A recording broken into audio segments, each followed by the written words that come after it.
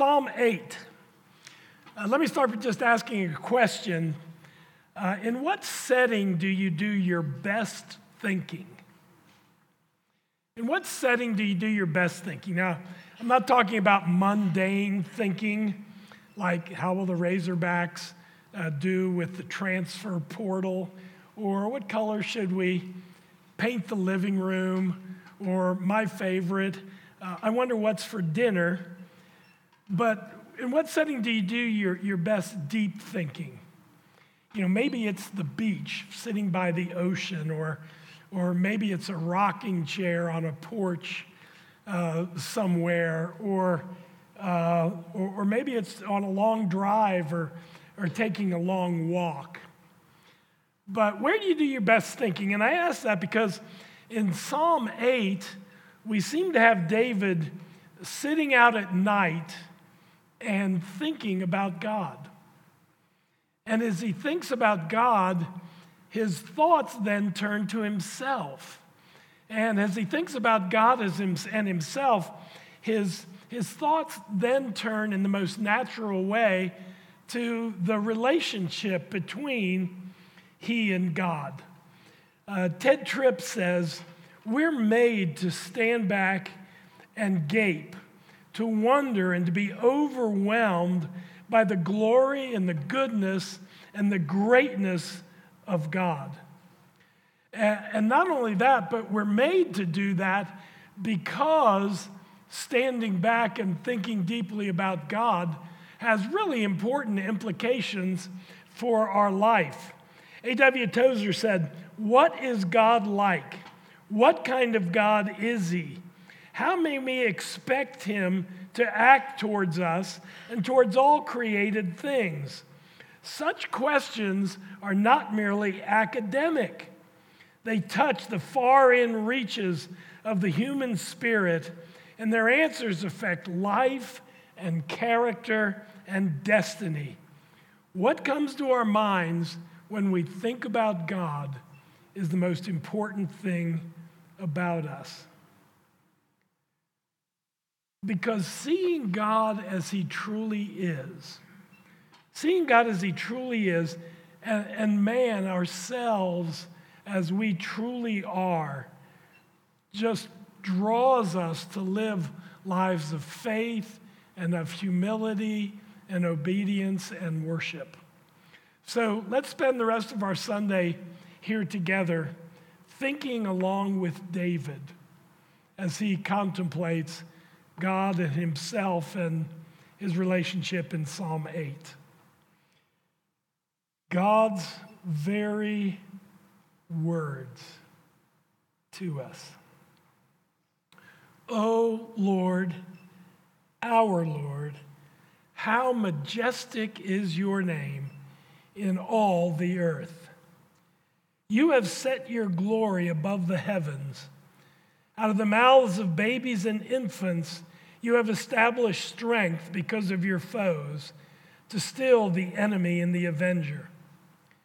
When I look at your heavens, the work of your fingers, the moon and the stars, which you have set in place, what is man that you are mindful of him? And the Son of Man that you care for him. You have made him a little lower than the heavenly beings and crowned him with glory and honor. You have given him dominion over the work of your hands. You have put all things under his feet, all sheep and oxen, and also the beasts of the field, and the birds of the heaven, and the fish of the sea, whatever passes along the paths of the sea. Oh, Lord, our Lord, how majestic is your name in all the earth. Father, I pray today, Father, Son, Holy Spirit, that you would meet us, and that, like David, we would be able to rightly contemplate the realities of your majesty, the realities of our relationship with you, and that you have given us a glory and an honor. And so I pray that you'd help us today. Holy Spirit, help us today to know Father, Son, Holy Spirit better, to know ourselves better, and to understand what it means that you have called us to be unique in all of your creation. Holy Spirit, to that end, I need you. Please help me to communicate well your word to your people, and please help your people to hear not only with their ears and their minds, but with their hearts. In Jesus' name, amen. So we want to do a couple things. We want to look at the glory of God. Then we want to look at the glory of man. And then we want to kind of talk about, so what difference does that make in our everyday lives? So first, the glory of God. David uses the term majestic. Majestic is a synonym for words in Scripture like wonderful, awesome, holy, glorious. Words that Scripture uses, the writers of Scripture use to summarize the uniqueness of God and to summarize the greatness of God.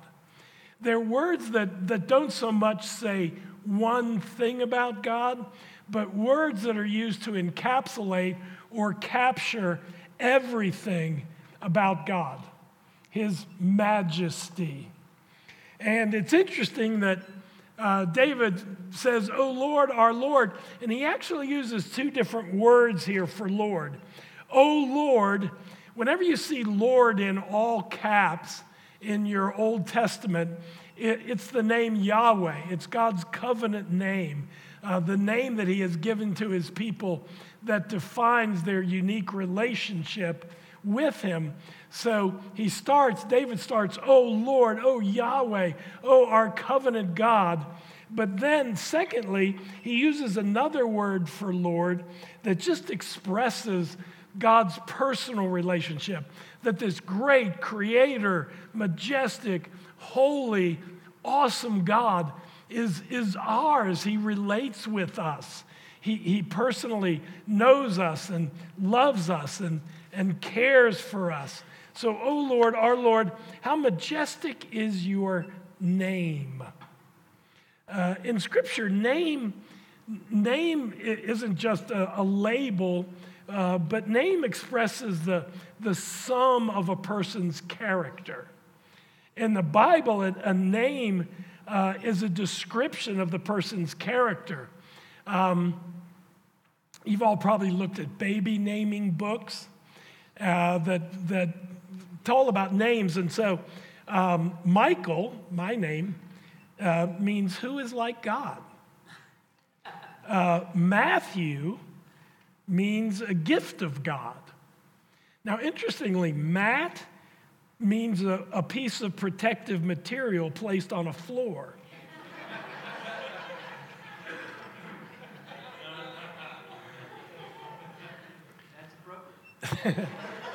Sarah means princess. Yes, it does. Timothy means honoring God. Zach means God has remembered. Maybuzz means ruler of Death Castle. And I bring that up because that's the name of our cat. And I think it's the best pet name ever. Maybuzz, ruler of Death Castle. Matt, I'd consider Maybuzz. Maybuzz Gray.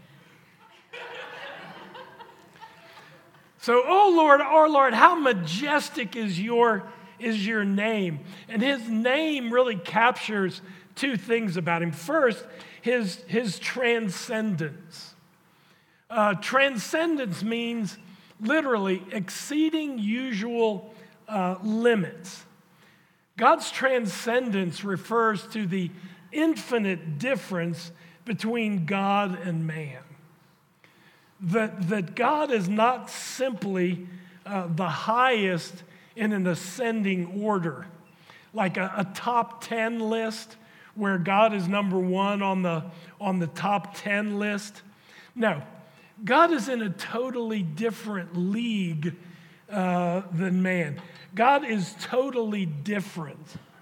His transcendence speaks to his apartness, his otherness, God's distinction from creation, that God is the uncreated creator that makes him unique and apart and different and transcendent from anything else in his creation.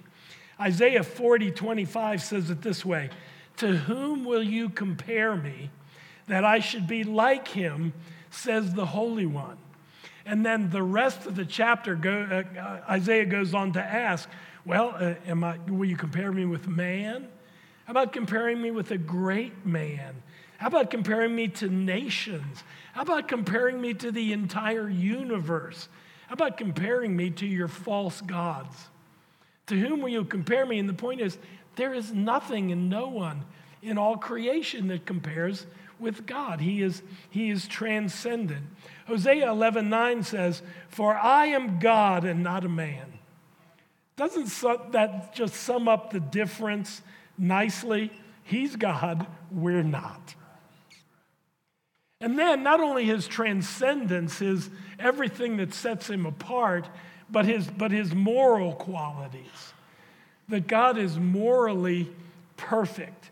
That there is found in him no evil desire, no evil motive, no evil thought, no evil word, or no evil action. Deuteronomy says he is a God of faithfulness and without iniquity. Just and upright is he. And both his transcendence and his moral quality then are expressed in all of his deeds, in creation, in providence, his oversight and care of all of his creation, in redemption, and in his final judgment. And verse 1 and 2 concludes with from the grandness of all of creation to the smallness of a little baby, God's glory and majesty is attested by all. Brothers and sisters, this is the glory of God. But David also explores the glory of man.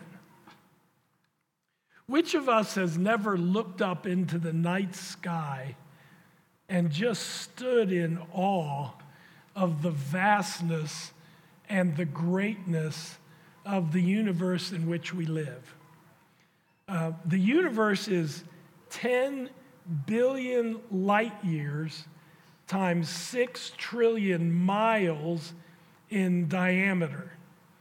So light years are the miles that light can travel in a year times the diameter. So if you want a number, it's 60 followed by 21 zeros. So what analogy can we use for the vastness of the universe? Imagine taking your kids on a trip, how many times you'd have to answer, "Are we there yet?" if you're trying to get across the universe. And what's amazing is that heaven is just the work of his fingers. It's delicate work. It's not hard work. It doesn't say that God put his mighty arms to it, that God put his back to it. Think about jobs that you do with your fingers. If you've ever worked on one of those pottery wheels where you're just using your fingers to make pots. And then, I don't know what it's like in Arkansas, but in North Carolina, we have this red clay that is about 2 inches under the ground and absolutely hard as a rock. And if you're trying to dig in your garden, it's not the work of your fingers. It's whole body work. But God's creation is expressing. It wasn't difficult for God to create all that he's created, this vast universe. And if even that universe dwarfs us, how much more should the God who created that universe with just a word, who spoke that universe into being with just a word, how much more should we be humbled by him? In light of the vast creation which God personally formed with just the work of his fingers, David begins to think, and yet he thinks about man? And yet he cares about mankind? Why should that be? It does not make any sense. In light of God, in light of the vastness of the universe, we are so small, we are so insignificant. So, what is man? Well, the biological answer would be an accidental collection of cells. The sociological answer would be, well, he's a member of a community. The psychological answer would be, man is the sum of all his experiences and thoughts and feelings. But the biblical answer is this: man is the crown of God's creation. Man made in God's image to glorify him by rightly representing him, by serving him, and by enjoying a personal relationship with him. We see in the very first chapter of the Bible, Genesis 1, then God said, "Let us make man in our image and after our likeness." So what does it mean to be made in the image of God? Image means something similar to, but not identical with. So it's like the difference between a stock car or Formula One car and your street car out in the parking lot. I play basketball. Steph Curry plays basketball. I sing. Taylor Swift sings. See what I mean by similar but not identical? Not exactly like God, not equal to God. Remember, God said, "To whom will you compare me?" So in what ways, then, are we like God? Well, we're not like God in body because we don't have one, or God doesn't have one. So God's images includes 5 things. It includes spirituality, that we're not simply biological creatures that are driven by instinct or some drive or some ingrained responses. We're spiritual beings. There's part of us that's not tangible, that you can't touch. Our souls, our spirits. And so being made in the image of God is to be spiritual. It's to have rational thought. To be made in the image of God means we're able to think and to reason and to learn and to create and to seek and to be curious. To be made in the image of God means we have a will. We have the ability to consider and to make choices based on our desires. It means we have mortality. Or morality, a sense of right or wrong. We have a conscience. And so spirituality and rational thoughts and will, mortality, and then affections. That we have emotions, we have feelings that aren't tangible. And of all that God created, only man has been created in his image. And the image of God gives man capacities that nothing else in creation has, that everything else in creation lacks. For all the splendor of the heavens, and they are splendid as God's work, there is a splendor in man because we are made in God's image. There is a splendor of man that exceeds them all. That, brothers and sisters, is the glory of man. But we still need to ask this question: why? What's the purpose? why would God give man such glory? Why would he make us in his image? What's the purpose? What was God thinking? Well, I believe to be made in God's image, maybe people would say, well, he did that so that we would feel special. Well, no. We're made in God's image so that we would do three things. First, and this might be the most amazing, so that we could relate with him. Nothing else in all of creation is asking the question, what am I? The fact that David asked that question is significant. Nothing else in creation is asking or expecting an answer. My dog isn't wondering about his relationship with me. He's not sitting at home at our Airbnb right now thinking, what is dog that Mickey would be mindful of me? He doesn't care about that. He just wants me to feed him and throw him his ball and take him for walks and scratch his stomach. That's good enough. The fact that David is asking, the fact that we ask in relation to God is significant. God exists. I exist. What's the connection?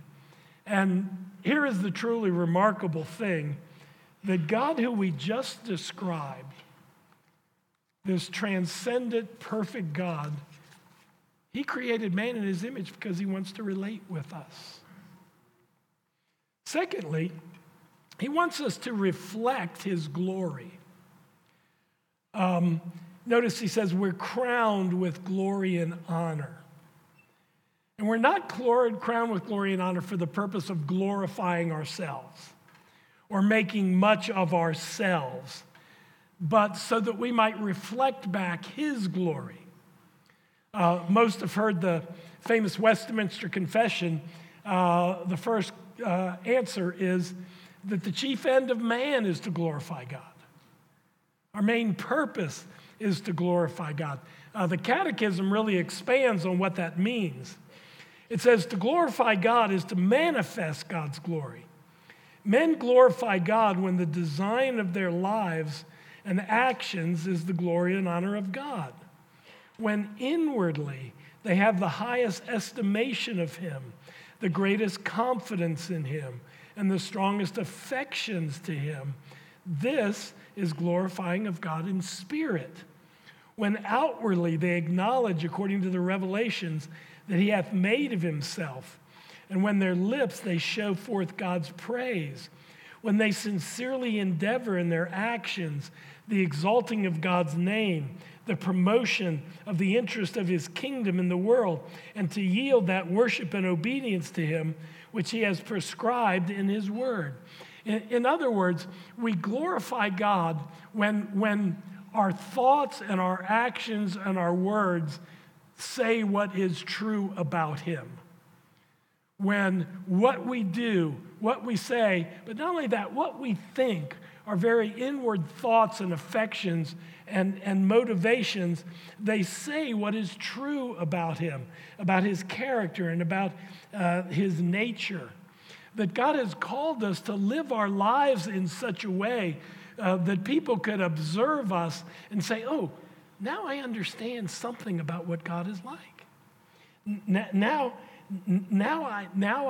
I'm beginning to get the picture, of course not perfectly, but I'm beginning to get the picture of what God is like. So we're created in God's image so that we might relate with him, so that we might reflect his glory, and then lastly, so that we might represent him in our service.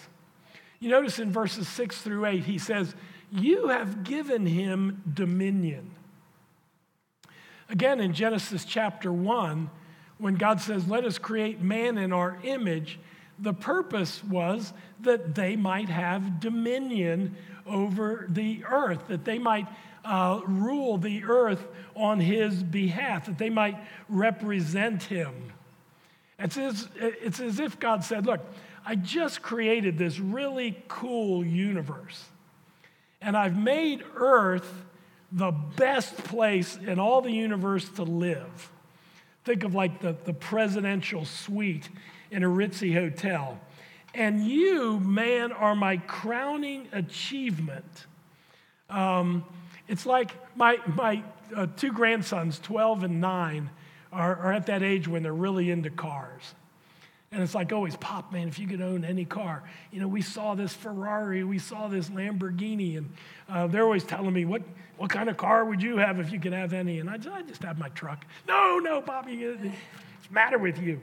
I learned from them that the most expensive car in the world is the Bugatti La Voiture, sells for $19 million.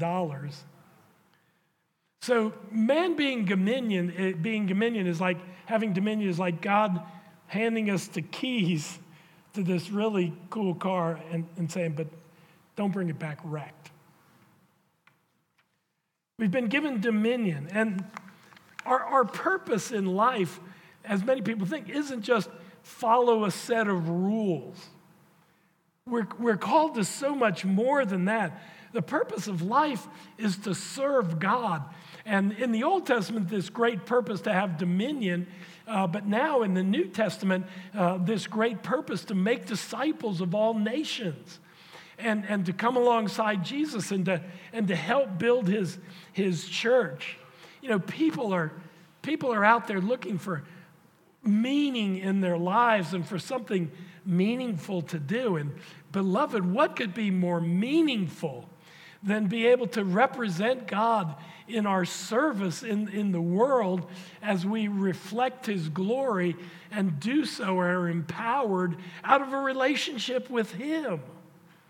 So why did God make us in his image?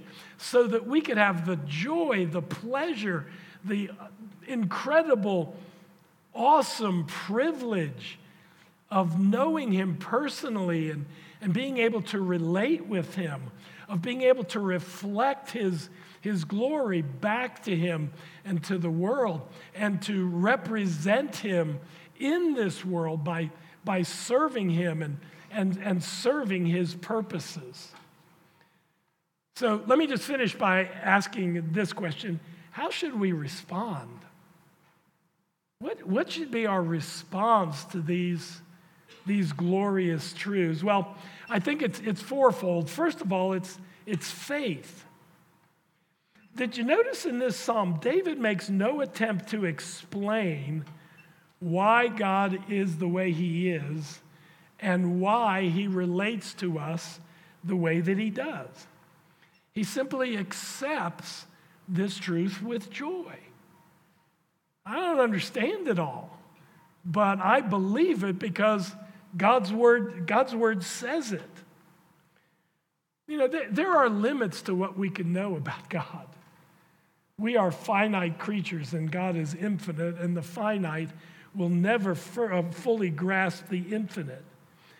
But God has given us everything we need to know about him to be able to relate with him, to be able to represent him, to be able to glorify him. You know, sinful man wants to put God in a box, doesn't he? He wants a God that he can contain.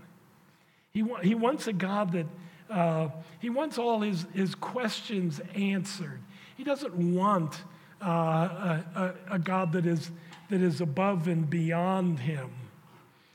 Isn't the book of Job interesting, where Job's questioned and he's wrangling and he's struggling with God.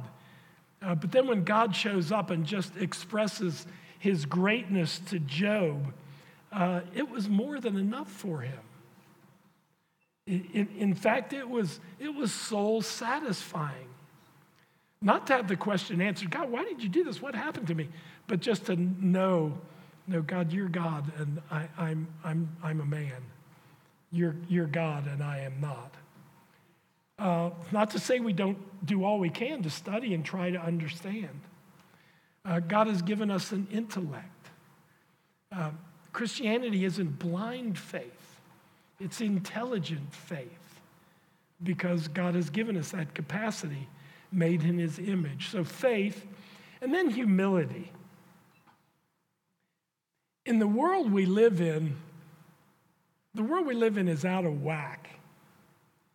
The world doesn't ask, what is man that we should be mindful, that God should be mindful of us?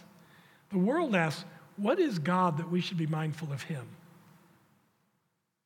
Why should I pay attention? Why should I follow him? We live in this age of humanism and an exaltation of man as the ultimate being, although now moving to man as being equal with earth and animals and et cetera, et cetera. J.I. Packer said, we are modern man, and modern men, though they cherish great thoughts of man, have rather small thoughts of God.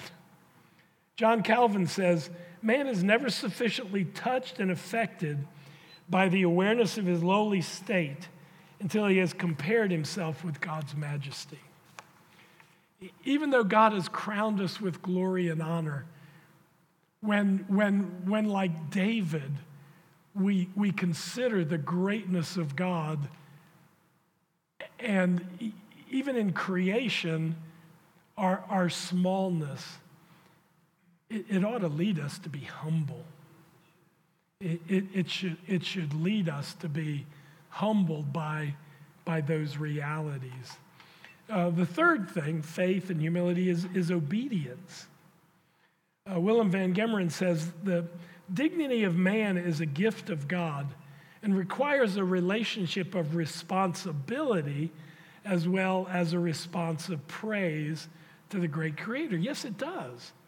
To be made in the image of God carries with it a huge responsibility. We're created in God's image not so we can compete with him. That's how sin came into the world. Because Satan tempted Adam and Eve to, why should God be God? Why shouldn't you have what God has? You should compete with him. We were created to serve him. We were created to obey him rightly. Obedience that comes out of trust, obedience that comes out of love for him. That we would use our minds to think his thoughts after him. That we would use our affections to love the things that he loves.